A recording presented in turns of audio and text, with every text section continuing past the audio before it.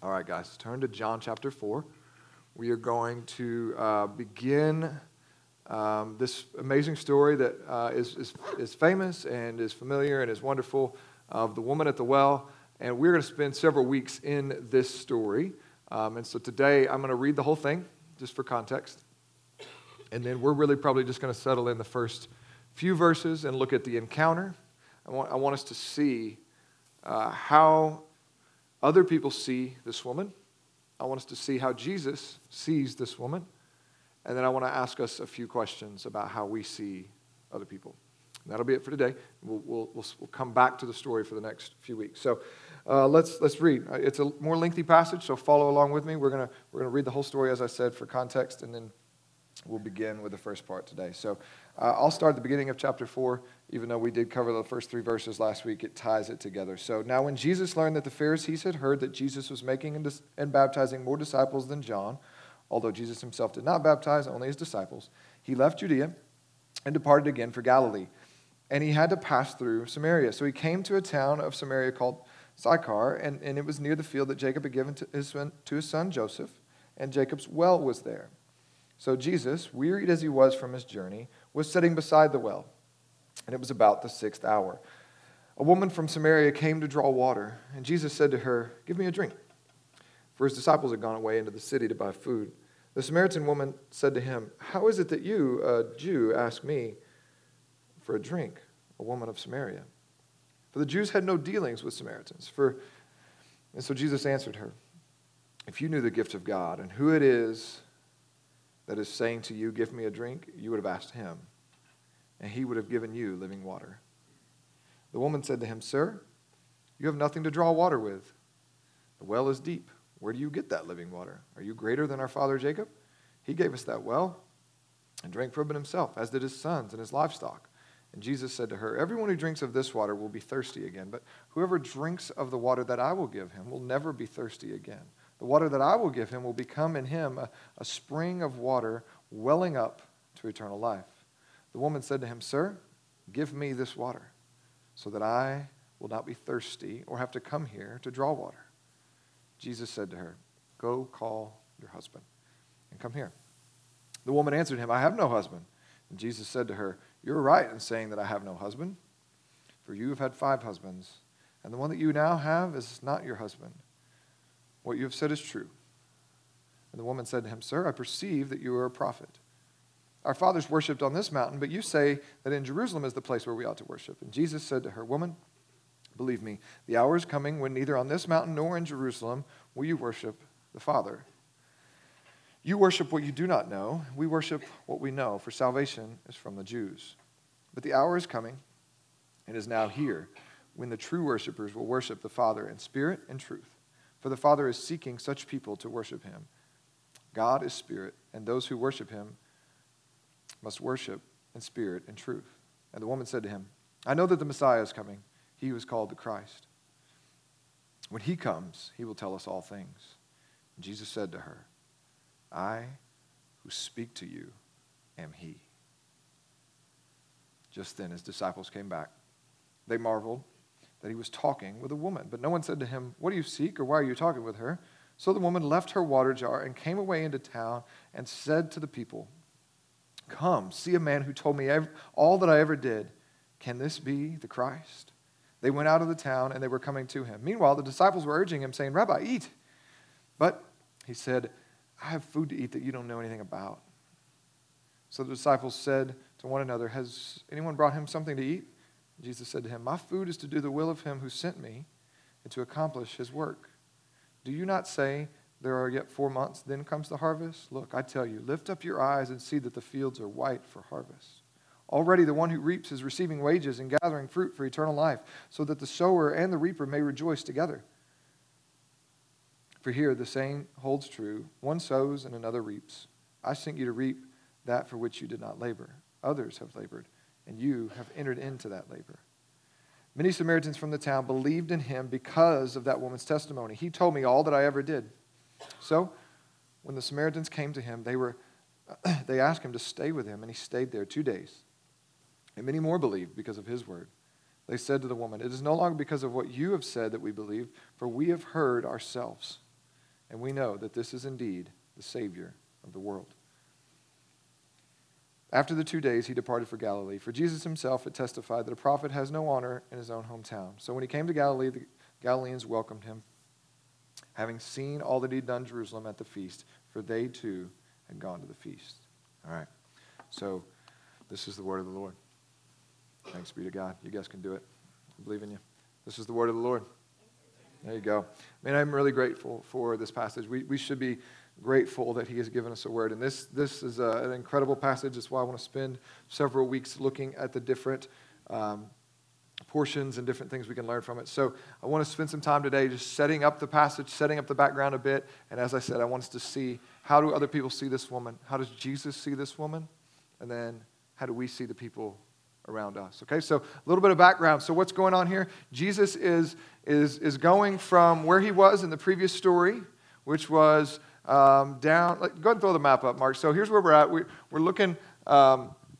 Jesus leaves Jerusalem and heads out after his encounter with Nicodemus. He heads out to somewhere over. This is the Jordan River here, and it's somewhere here on each side. Him and John are baptizing people. We don't know exactly where, but it's somewhere near Jerusalem, probably not far from Jericho. And that's where they were. And then that's when the tension happens with Jesus is baptizing more people than John, and that's the story we had last week. So Jesus hears that that's happening. He doesn't debate. He doesn't celebrate that he's got more. He just leaves. Again, notice why Jesus has come. It is not to draw a crowd. It is not to become, popular. He consistently walks away from opportunities to gain more influence, to gain more popularity. They try to crown him at several points, and Jesus will pull away. So that exchange happens, and it says he's going to head from Judea, which is down south, up to Galilee. Okay, so that's where Jesus is going. Now, it says that he had to pass through Samaria, which is a debated passage, a debated portion of this text, whenever it says that he had to pass through in verse 4, because many good and, really pious Jews and Israelites and Pharisees would have said, there's no way I'm passing through Samaria.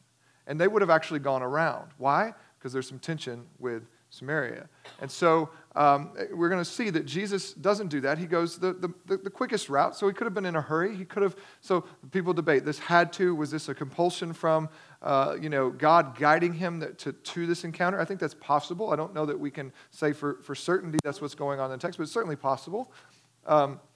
Knowing Jesus is all-knowing, he's omnipresent, he doesn't do anything accidentally. So yeah, that's possible. Or it could just be that he's under a time crunch. He had to get to Galilee for a certain event, and that was the faster way because to go around was going to cost him a couple days probably. And so either one of those is true. But here's what's going on. Here's why some of them would go around. And so if you're familiar with the story, there's some tension with the Samaritans. And so if you know your Bible, and it's okay if you don't, but if you walked with us through the book of Daniel, you saw some of the Israelite people in the Old Testament being exiled, or their country is taken over, and they are carried off, deported off into another place, another country, taken away from their homeland. And so here's where this all began. And so if you know some of the story about God, we talked about Exodus before, and we talked about God bringing his people into the promised land. He gives them this land. He develops it. King David brings most of it to culmination, conquering all of the land. It's divided amongst the 12 tribes. This is the blessing that God has given them. We know that after David takes the throne, he moves headquarters, the capital of the Jewish Israelite nation, moves down to Jerusalem. That's where he builds his son, Solomon, will build the temple. That's where his home is. And so everything is centered for the Jewish people for generations to come on Jerusalem. Okay? Now, what you find as you read through the Old Testament and 1 Kings and 2 Kings, Samuel and 1 and 2 Kings and the Chronicles, is that, man, the people don't do what God has told them to do. And God had said, if you don't follow my ways, you will end up in exile. I will punish you. And so that's exactly what happens. They end up in exile. They end up splitting the kingdom. And the northern kingdom makes their capital city Samaria. So there's a city called Samaria, and then there's the region around that's identified as that Samaritan region. And so they break off, and the northern kingdom goes a little further away from the Lord in many ways than the southern kingdom. And they only accept the Pentateuch, the first 5 books of the Bible. Okay, so they reject the Psalms, they reject the prophets, they reject much of what would have told them about the coming Messiah. They hold only to the Pentateuch, and so that's them. But then, during the exile, many of the people of substance, the more popular people, the people that had some meaning to this culture, the Assyrians would carry them off and take them to Babylon or wherever else, and then they would bring other foreigners, other people from other countries in to resettle the land. So there's some Israelites that are left that didn't get deported. There's new people that are brought in, and they all intermarry, right? And so some of the Israelites that are left intermarry with some of the other foreigners, the pagan people from around. Those foreigners are mostly polytheists. They worship other gods, and so they're like, okay, cool, you got this God called Jehovah. We'll add that to our list. We're cool with doing that. So they kind of add in this worship. Over time, it moves from polytheism to monotheism, and actually Samaria kind of continues worshiping the God of the Old Testament, the same God as the Jews, but again, they don't have the Psalms, they don't have the prophets, but okay, so then now later, Israel's able to come back home, right? We know the stories from Nehemiah and Ezra. They're able to come back home and rebuild, but there's this tension with what is now the Samaritan people. Like significant ethnic, political tension. And so even to the point that when they come back home and they start rebuilding their temple, the Jews are rebuilding their temple, and the Samaritans are like, hey, we'll help you guys. And the Jews reject it. No, thank you. It's a smack in the face. That's raising the temperature, raising the climate on this brewing conflict. Okay, and so the Jews view the Samaritan people as theological heretics. Okay, so they have religious beef with them. They view them as social and ethnic, really what you would call like half-breeds. Like, it's not a politically correct term, but that I want you to feel like how they're feeling about them. They are not pure Jews. They are not really honoring God people. They've intermarried. They are diluted what God has brought together, and they're no longer set apart. And so there's that tension. Right? And so and then it just, when two people get angry at each other, two people groups get angry at each other, it just begins to go from there. So that's what's going on when you see the Jews had no dealings with the Samaritans, right? This is just a statement from John. It's not that they didn't have any business dealings, but man, if they could avoid one another, they did. And so that would lead many of the religious leaders, rabbis, Pharisees of the day, instead of, if they were going from anywhere in here up to there, they would have often crossed over the Jordan and traveled what is called the Transjordan highway, which would have cost them several days, but they would have, just to avoid Samaritan people, would have gone up and around and up in a different way. So that was what a good Jew who was afraid of intermingling with the Samaritans, afraid of catching their filth, if you will, they would have gone that way. Now, many Jews did take the route. They weren't as worried about some of these rules, right? The less religious people. And Jesus chooses to go the direct route from wherever he's at in Judea, right, up to Galilee is where he's headed. He's going to land in Cana. And so on his way, he passes through the city of Sychar, which is right next to Mount Gerizim, which is the city, which is the place where the Samaritans have built their temple. It was later destroyed by the Jews, so there's a lot of tension going on there. But that's their capital, that's where they would worship, right? And so that's going to feed and bring some context for even this woman going, okay, well, we're supposed to worship here on this mountain. Like where they would have been at that well, they could have pointed to the mountain where the Samaritans worshipped. Okay, so when she says, hey, you say we're supposed to worship down there in Jerusalem, we say we're supposed to worship right there, and Jesus is going to say not this mountain, but that mountain. It's all that's the context, okay? That's what's going on. So that's where we find ourselves. Jesus is walking, and I don't want you to miss this either. As they're walking, it says in verse 6, Jacob's well was there. So Jesus, wearied as he was, you catch that? You ever think about the beauty and the tension of Jesus being fully God and fully man? So there's a movement, oftentimes a liberal movement will want to take all the divinity out of Jesus and just say that Jesus, he was a good teacher, but he's not authoritative, he's not God, we don't have to hold to that. We can just take his kindness and his goodness and do with that, right? So a liberal movement is in danger of kind of taking all of the divinity out of Jesus, but a hyper-conservative movement is in danger of taking all of the humanity out of Jesus at the same time. right? Jesus is fully God and fully man. So this is a beautiful picture. Jesus is tired. So like, I want you, like, he's like, he's feeling it, right? And he's tired. And so he's like, y'all go on in to take, like, the disciples. This is not Jesus just being like uppity here. It was really common for any disciples of any teacher to really serve and care for their teacher. And so Jesus is like, hey, I'm going to hang here. You guys go get us some lunch. And so there's Jesus at noon in the sweltering sun. He's hot and he's tired. And there he is at Jacob's well. And in comes this woman. Okay, verse 7. A woman from Samaria came to draw water. Now, that, like, we have to let some of this context inform what's going on here. Because it was not uncommon for women to come to the well to draw water. In fact, they would do that daily. But many of you know what they would have done was they would have came early in the morning before the sun came up and got really hot, or later in the evening if there was a need for a refill. But no one's traveling to the well in the middle of the day. It's hot, like hot.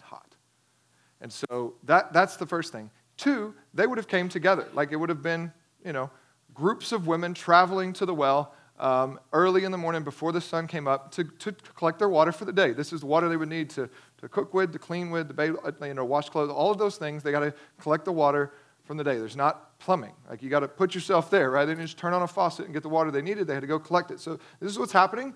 And so already we see the fact that John notes it was about the 6th hour that they would start their clock at daylight. So it puts us around noon. Same time Jesus is going to die on the cross and the darkness will come over the land later, right? There's some parallels here between the final hours of Jesus and this, but nonetheless, let's stay focused here for now. So it's noon and she's alone. So already we can see some things about this woman, which are going to be filled in later as Jesus confronts her and tells some of her story. But we got to keep in mind as well, what did we learn earlier in John? That Jesus knows what? He knows what's in a man, right? He knows our story. If you're here, you may have hidden from everyone. There may be no one that really knows your story. What has happened to you, what you've done. You may have hidden that from everyone, even your spouse, your kids, your parents. Jesus knows your story.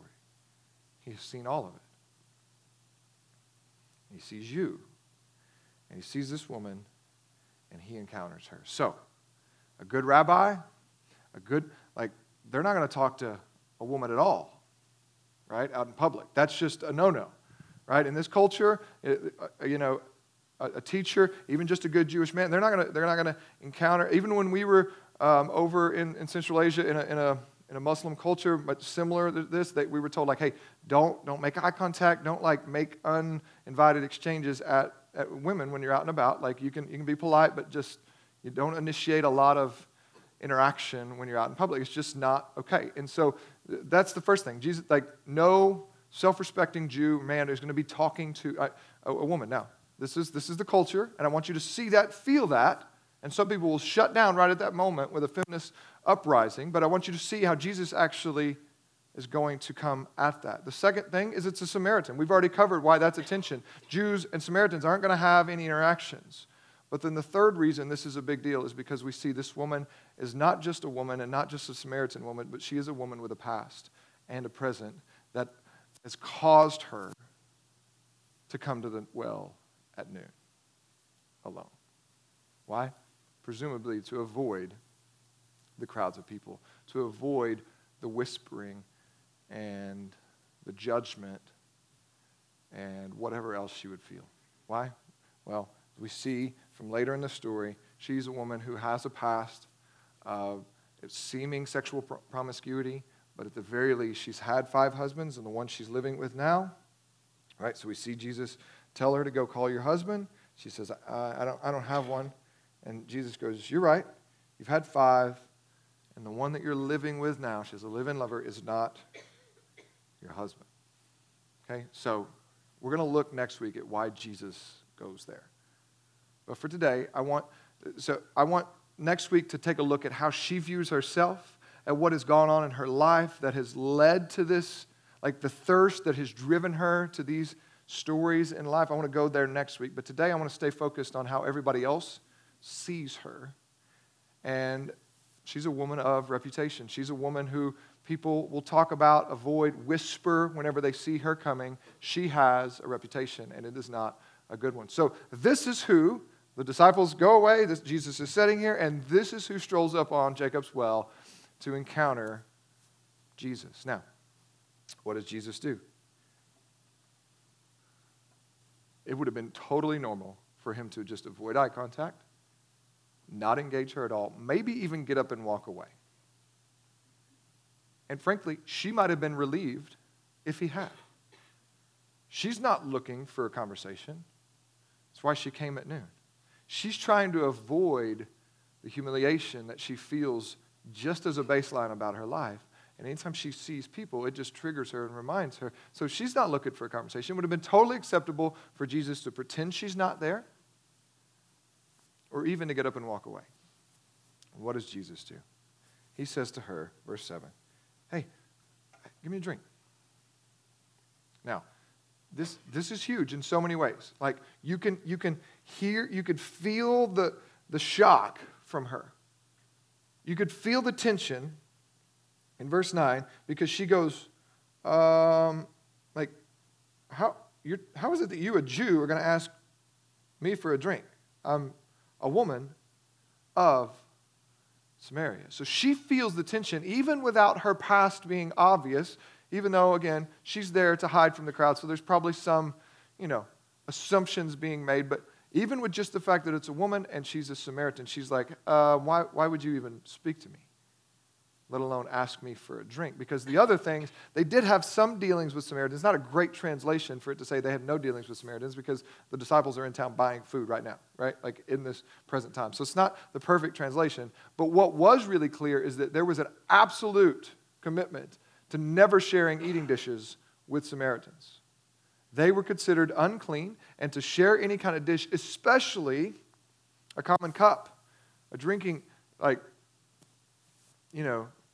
cup, a glass, whatever it may be, there's no way, right? And so she's going, whoa, you're asking me for a drink? Why would you even do that? There's some incredulous response, to her response here, where she's going, why would you even ask? How is it, verse 9, that you, a Jew, again, not even knowing that he's a rabbi, there's probably some assumptions there too, because, he's getting kind of tended to, but how would you, a Jew, ask me for a drink, a woman from Samaria? John fills in the gaps for us, just so we know the Jews have no dealings with Samaritans. Jesus goes on to say, if you knew the gift of God and who it is that is saying to you, give me a drink, you would have asked him, and he would have given you living water. So Jesus goes, hey, if you knew the gift that God was promising, if you knew what he's promised to bring, if you knew who you were talking to, then this exchange would have been totally different. And so he begins to kind of pique her curiosity with some really bold statements. But I want us to just settle there for a moment and feel this tension of Jesus and how he is countercultural and he is absolutely in loving pursuit of people who are far from him. Because it is encounters like this that Jesus really begin to stir up a lot of controversy around who Jesus is with the religious leaders of the day. Because they have an idea that the religious leaders of the day are ready for the Messiah to come so they can be congratulated and welcomed into the fold and they can be a part of the kingdom that is reinstated for Israel. They're ready for that. They are entitled, they are hopeful that when the Messiah comes, boy, we're going to be back on top. So they have some ideas about who the Messiah is going to come to. Jesus begins to flip that on its head really consistently, and it's conversations and encounters like this that Jesus is taking intentionality to say, no, the kingdom is like this. So I even want you to see it in this context. We just left this encounter with Nicodemus. In Nicodemus, we see that no one is so good that they don't need a Savior. Okay? So what we just saw with Nicodemus, he is a pristine man of incredible knowledge. He's educated. He is religious and pious. He's wealthy. and he has influence in the government. He's like a really good dude. What does Jesus say to him? Not gonna work, Nick. You have to be born again, brother. Your righteousness, no matter what your resume is, does not get you any standing before God. He is not picking you out of a crowd going, who do I want on my team? That guy's awesome. Let me have him. Nope. He goes, no, you got to be born again. Anyone who wants to see the kingdom of heaven has to be born again. Right? So in Nicodemus, we see that no one is so good that they don't need a Savior. Here with this woman, we're going to see the flip side.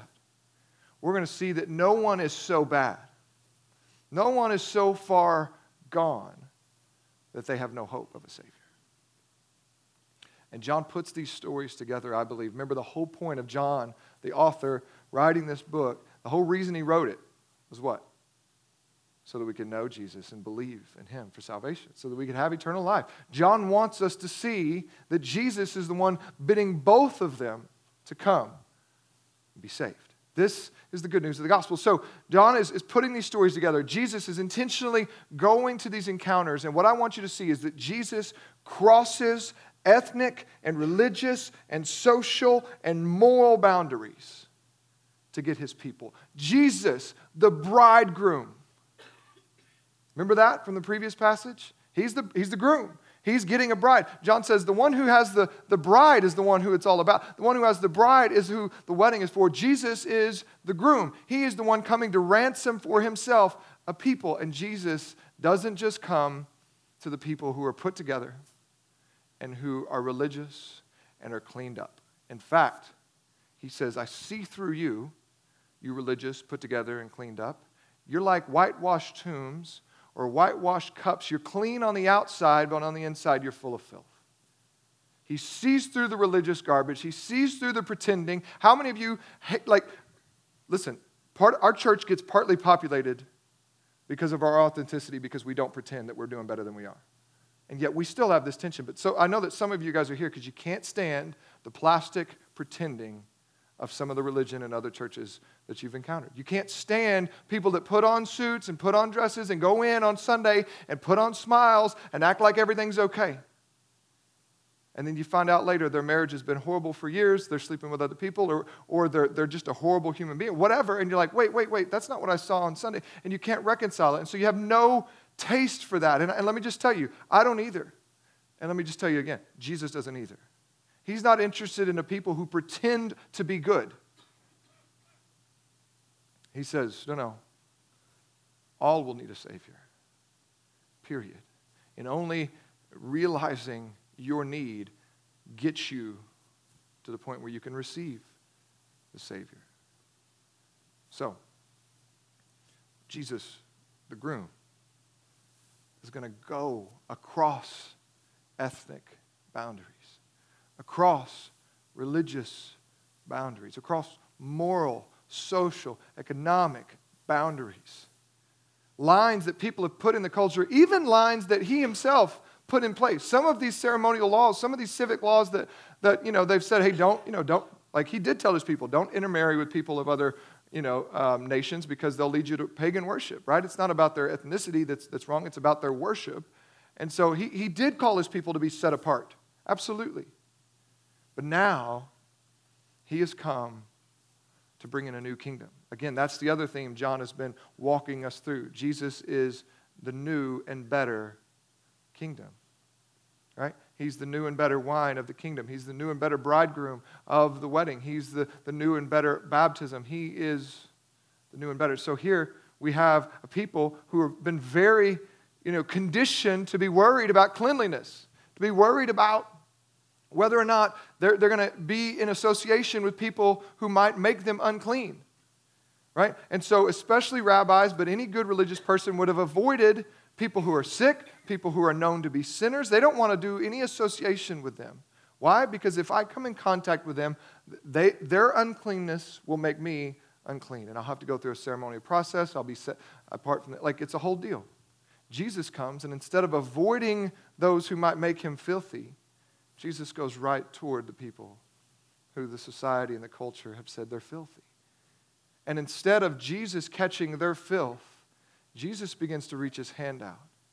And instead of their uncleanness being transferred to him, his righteousness begins to cleanse and make them whole and make them new. He's transforming. He's bringing a new kingdom. It's an amazing and glorious thing. And so this is a glimpse into that. This is Jesus intentionally going after people that the society has written off.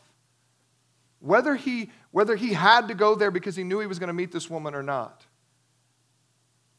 is really not crucial to understanding the story, because after he is there, after she is there, it still would have been like even when the disciples get back, they're like, we're not talking, like, why are you talking to her? Like, we don't talk to her. We don't talk to women. We don't talk to Samaritans. And she, I think, has the story. Like, and so whether he had to go there because he wanted to have this encounter or he's just there, it tells us something about Jesus not caring about the social lines that we've drawn and instead coming after his people. Jesus said in Luke 19:10, after having another encounter with a guy that people could not believe he was even speaking to, a guy named Zacchaeus, he says in Luke 19:10, he says, "For the Son of Man came to seek and to save the lost." Jesus will say later, hey, why would a physician come to the people who are doing really well? Who needs a doctor? Those who are okay or those who are sick? Those who are sick. He says, that's who I've come to seek and to save that which was lost. And so, Jesus pursues her across these moral, ethnic, religious, socioeconomic boundaries and background, all of those things. He goes right through it. And he dignifies her with a conversation. Absolutely, the conversation is going to lead to gospel salvation. But just in this moment, I just want you to see that he dignifies her by just saying, hey, could you give me a drink? No one would speak to her that way. No one would want to share a cup with her. Probably not even her fellow Samaritans want to be at the well when she's there. So Jesus, not only does he not run away, not only does he not avoid her, he sees her. He sees her. The unseen. The woman who everybody else doesn't want to see, goes out of their way, and she's just capitulated to it. She's like, you know what? I'm not even going to bother. I'm just going to go at noon. I don't want to hear their whispers. I don't want to feel the pain of them not speaking to me. So I'm just going to go at noon. Jesus doesn't avoid her. He doesn't run away from her. In fact, he leans in, he starts a conversation with her, and he dignifies her. So, here's the question for us. How do the people in our culture, in our society, that are unseen, that are marginalized, how are they treated by Jesus' people? And we don't have the ceremonial stuff, the uncleanness. We don't have the same types of things that draw our divisions, do we? We're not worried about, they're ceremonially unclean or they're another religion. It's not that, but we have our divisions, don't we? Are we pretending like we don't have our parts of town? Neighborhoods? Streets? Particular gas stations? We have our divisions, don't we? We have our places we'd rather not go, rather not see people, rather not run into. We have our types of people that we're not drawn to. In fact, we'll probably go the other way. We might pull our kids a little closer.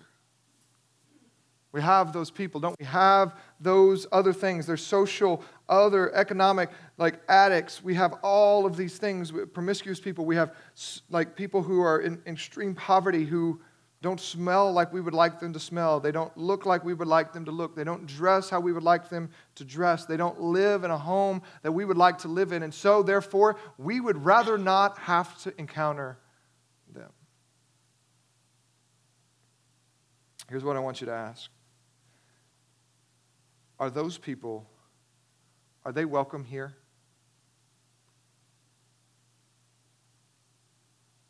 At the Journey? And then secondly, when you're not here, do you see them? Do we see them? Now, you may say, well, Jordan, like, we're not Jesus. We don't know everyone's story. Like, we're not going to be able to, like, call out her need. And, like, no, I know. But sometimes we forget Jesus' broader mission. Yes, he's here to encounter that woman to bring salvation to her. Absolutely. But he's also forming his disciples. Why? So they can keep doing the kind of ministry that he's doing after he leaves. You understand that? Because they're not prone to do that. They get back, and it's kind of like there's kind of clown music happening. They're just like showing back up, like, all right, Jesus, you want to eat? And like, Jesus clearly in this deep moment of interaction, and they're just like, Jesus, dude, eat. And he's like, I got food to eat y'all don't know anything about. And they're like, did somebody else bring him food? Did somebody know a shortcut? Like, who brought him a sandwich? They're just not getting it. Jesus is showing them. And over years and years, he's going to show them the kingdom of God doesn't draw away from hurting, broken, sinful people. The kingdom of God draws near. And what is hurting, broken, and sinful, the kingdom of God draws near to bring healing, repair, and righteousness. So, and then, his broader mission is not just for his immediate disciples that are going to carry on the church when he leaves, but then it's for you and I. Like, he's forming the church for us to have this posture. Think of this story being in the Bible, forming so many generations of his people. He wants us to see what he has done and to see people the way that he sees people and to respond to them the way that he responds to them. So, yeah, he does send us to do the same. So I want you to think about it again. Are people like this woman, right? Fill in the blank with whatever that is for us, for you. People you would rather avoid, people you've written off that you don't normally see or have much value for. Are they welcome here at the journey? Do you see them? And I debated about the order of those questions. Because on one hand, you could say, well, if we don't start seeing them out there, then how will they ever get in here? But actually, we have seen, some of you have been brought to those encounters, and you have brought many of those folks into this space, and they've given us some sample to understand, like, okay, how do they feel here? And so if we don't deal with, like, how they're going to be received when Jesus brings them here, then it may only add to their pain. So we need to address our environment, not physically, but relationally, like from a hospitality, from a partiality standpoint. We need to address that before Jesus brings them here. Because if I'm honest, we've had some samples over the years. We've had some people that God has brought here through some of you. And if I'm honest, there's some things we can improve on. I've heard some things that have honestly grieved me and broken my heart whenever I've heard people that have landed here out of addiction or lives of extreme poverty or just lives of reputation, really public sin of other nature. And usually those people will have one or two solid relationships with someone that's brought them here in the first place, but then they sort of struggle to assimilate into the life of the body. And I've heard things like, man, I just don't feel like I belong here. Like, everybody else's life seems to be pretty okay. And they're really aware that theirs isn't.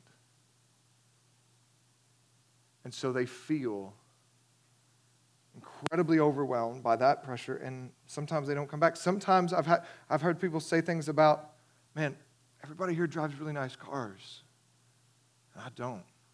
And so they don't feel like this is a place for them. Now, the problem is not with nice cars, don't get me wrong, okay? And you could even say, well, whose fault is that? That's not our fault that they're feeling that. And I get it. It is partially on them, their posture they have there. Right? There is some unhealth in them of how they view the world and that they feel judged without anyone judging them. I get all of that. But Jesus is going to take us deeper into the wounds of the person on the other side next week. He's going to take us into the wounds of the woman because it matters just as much how she sees herself as how other people sees her. Right? But what matters most is how Jesus sees them. And he's going to take us there next week. But those are factors on both sides to be sure. But here's what I would say. Whose responsibility is it to overcome those factors? Is it the new person that Jesus has brought in here that's feeling overwhelmed, feeling like they don't belong? Is it on them to get over it and realize they're welcome here? Or is it on us as people who belong here, as like regular attenders and members, to extend hospitality, to crush partiality, and to make sure that the people that Jesus is drawing near feel safe and loved and welcome in our spaces. So, whose responsibility is it to overcome those barriers? Well, let's look back at the story. Again, does Jesus just say hi and introduce himself and say, hey, welcome. Glad you're here at Jacob's Well. I gave this to your father, Jacob, many years ago. You're welcome.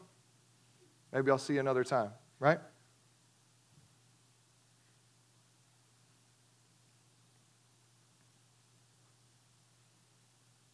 Right? He could have said, well, if she doesn't feel welcome here, that's her problem. Like, I wasn't mean to her. The New Testament is full of exhortations that follow, like there's these imperatives, these things we should do that follow these indicatives about who we are. Because we've been loved in such a radical way in the gospel, because we were far from God and Jesus came to us, he calls us to see the people who are far from God and go to them.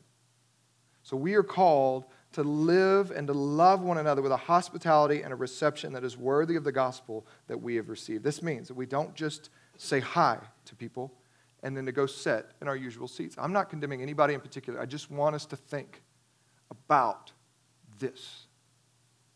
Okay? So we don't just say hi to people and then go sit in our normal seat. If we're going to love the way that Jesus has loved us, then we're going to go say hi to them. We're going to get to know them. And if they haven't sat down yet, we're going to say, please come sit with me and my family. Or if they have sat down, we're going to say, hey, I want to sit here with you. Is that cool?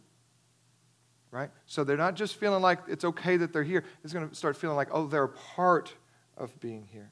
Right? Then instead of saying, hey, it was great to meet you. I hope to see you next week. Instead, we say, hey, I want to introduce you to some other folks. I want to introduce you to this person or that person. Hopefully, you've got some social intelligence. You've learned a little bit about them, and you go, you know what? I think they would connect really well with blank. And you're going to go, hey, let me introduce you to my new friend. And you introduce, and you say, hey, we're going to Don Sol after this. You want to go with us? Right? You see how that's different than just seeing when they came in, and you're like, hey, I'm like, even the questions we tell y'all to do, right? Tell them your name. Ask them how long they've been coming to the journey. Right? Those are great, but if they're just left to sit in here's how you know. And if you're new, thank you for being patient with me. I'm trying to get us all to be better at this because you're like, oh, that was me this morning. He's talking about me. No, I'm not. I'm talking to all of us. Here's how you know. They're already setting in here when all of us are out there talking.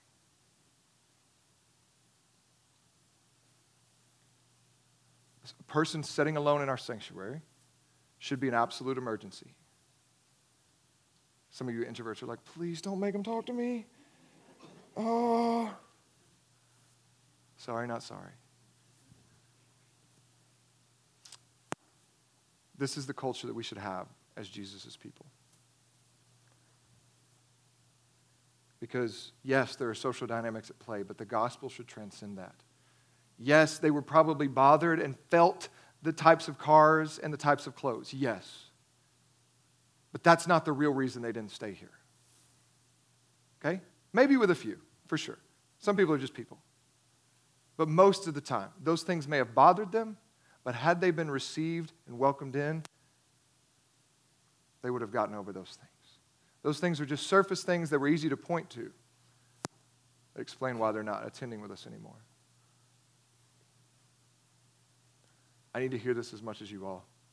We need to be loving people the way that Jesus has loved us. Okay? We go back to the gospel here. So, are they welcome here? That's the first thing. Second thing, we can't spend as much time on, but you can go there. We'll look at it next week too. How do you respond? Like, do you see them when you're out there? Do you avoid? Do you dismiss? Or do you strike up conversation the way that Jesus does? Do you dignify them with a smile and a conversation and getting to know their story? When you encounter people that are not like you at a gas station, at a grocery store, at a restaurant, at the park, at a ball game, wherever you are, or do you just kind of scoot over and pretend they're not there? Jesus doesn't pretend that she's not there. He moves toward her, and he dignifies her with a conversation. Ultimately leads to transformation. So, we've got to go back to the gospel here. This is how we end. Because so many of us are like Nicodemus. We feel pretty entitled to God's love and forgiveness. And when we actually hold ourselves to a horizontal standard, and we look at the rest of the society and we go, man, I feel okay about who I am, right, and where I stand. And when we do that, when we look at the world out there and we go, man, I'm doing all right. At least I'm not like them. That robs us of the desperation that we need personally to treasure Jesus. And it also leads us to a self-righteousness that informs how we treat others, especially those who don't share our social, moral, economic, religious standing, whatever it may be. So how do we remedy this? We need to stop holding up a horizontal standard and instead hold up the right standard, which is the righteousness of God. We measure ourselves there against Jesus and his righteousness, and we realize, man, we aren't okay after all. We aren't good enough like we thought. We are desperate. We are outcast. We are without hope. And yet, there is the hope. There is where Jesus found us, spoke his love over us, displayed his love by giving himself on the cross, and made his own love known through dying on the cross in our place, and then made us his own through his victory and the resurrection.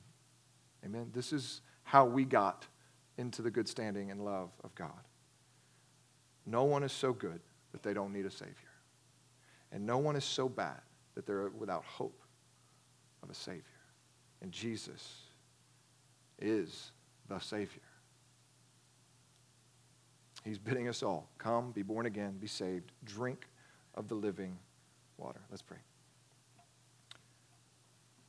Father, thank you for this beautiful story and this incredible grace that is on display. John told us that Jesus came full of grace and truth, and we're seeing it so robustly displayed in this encounter. And so we thank you for that, and we pray that you would use it to stir in us a right response. A response that would lead us, maybe for the first time, to know that we are seen by you.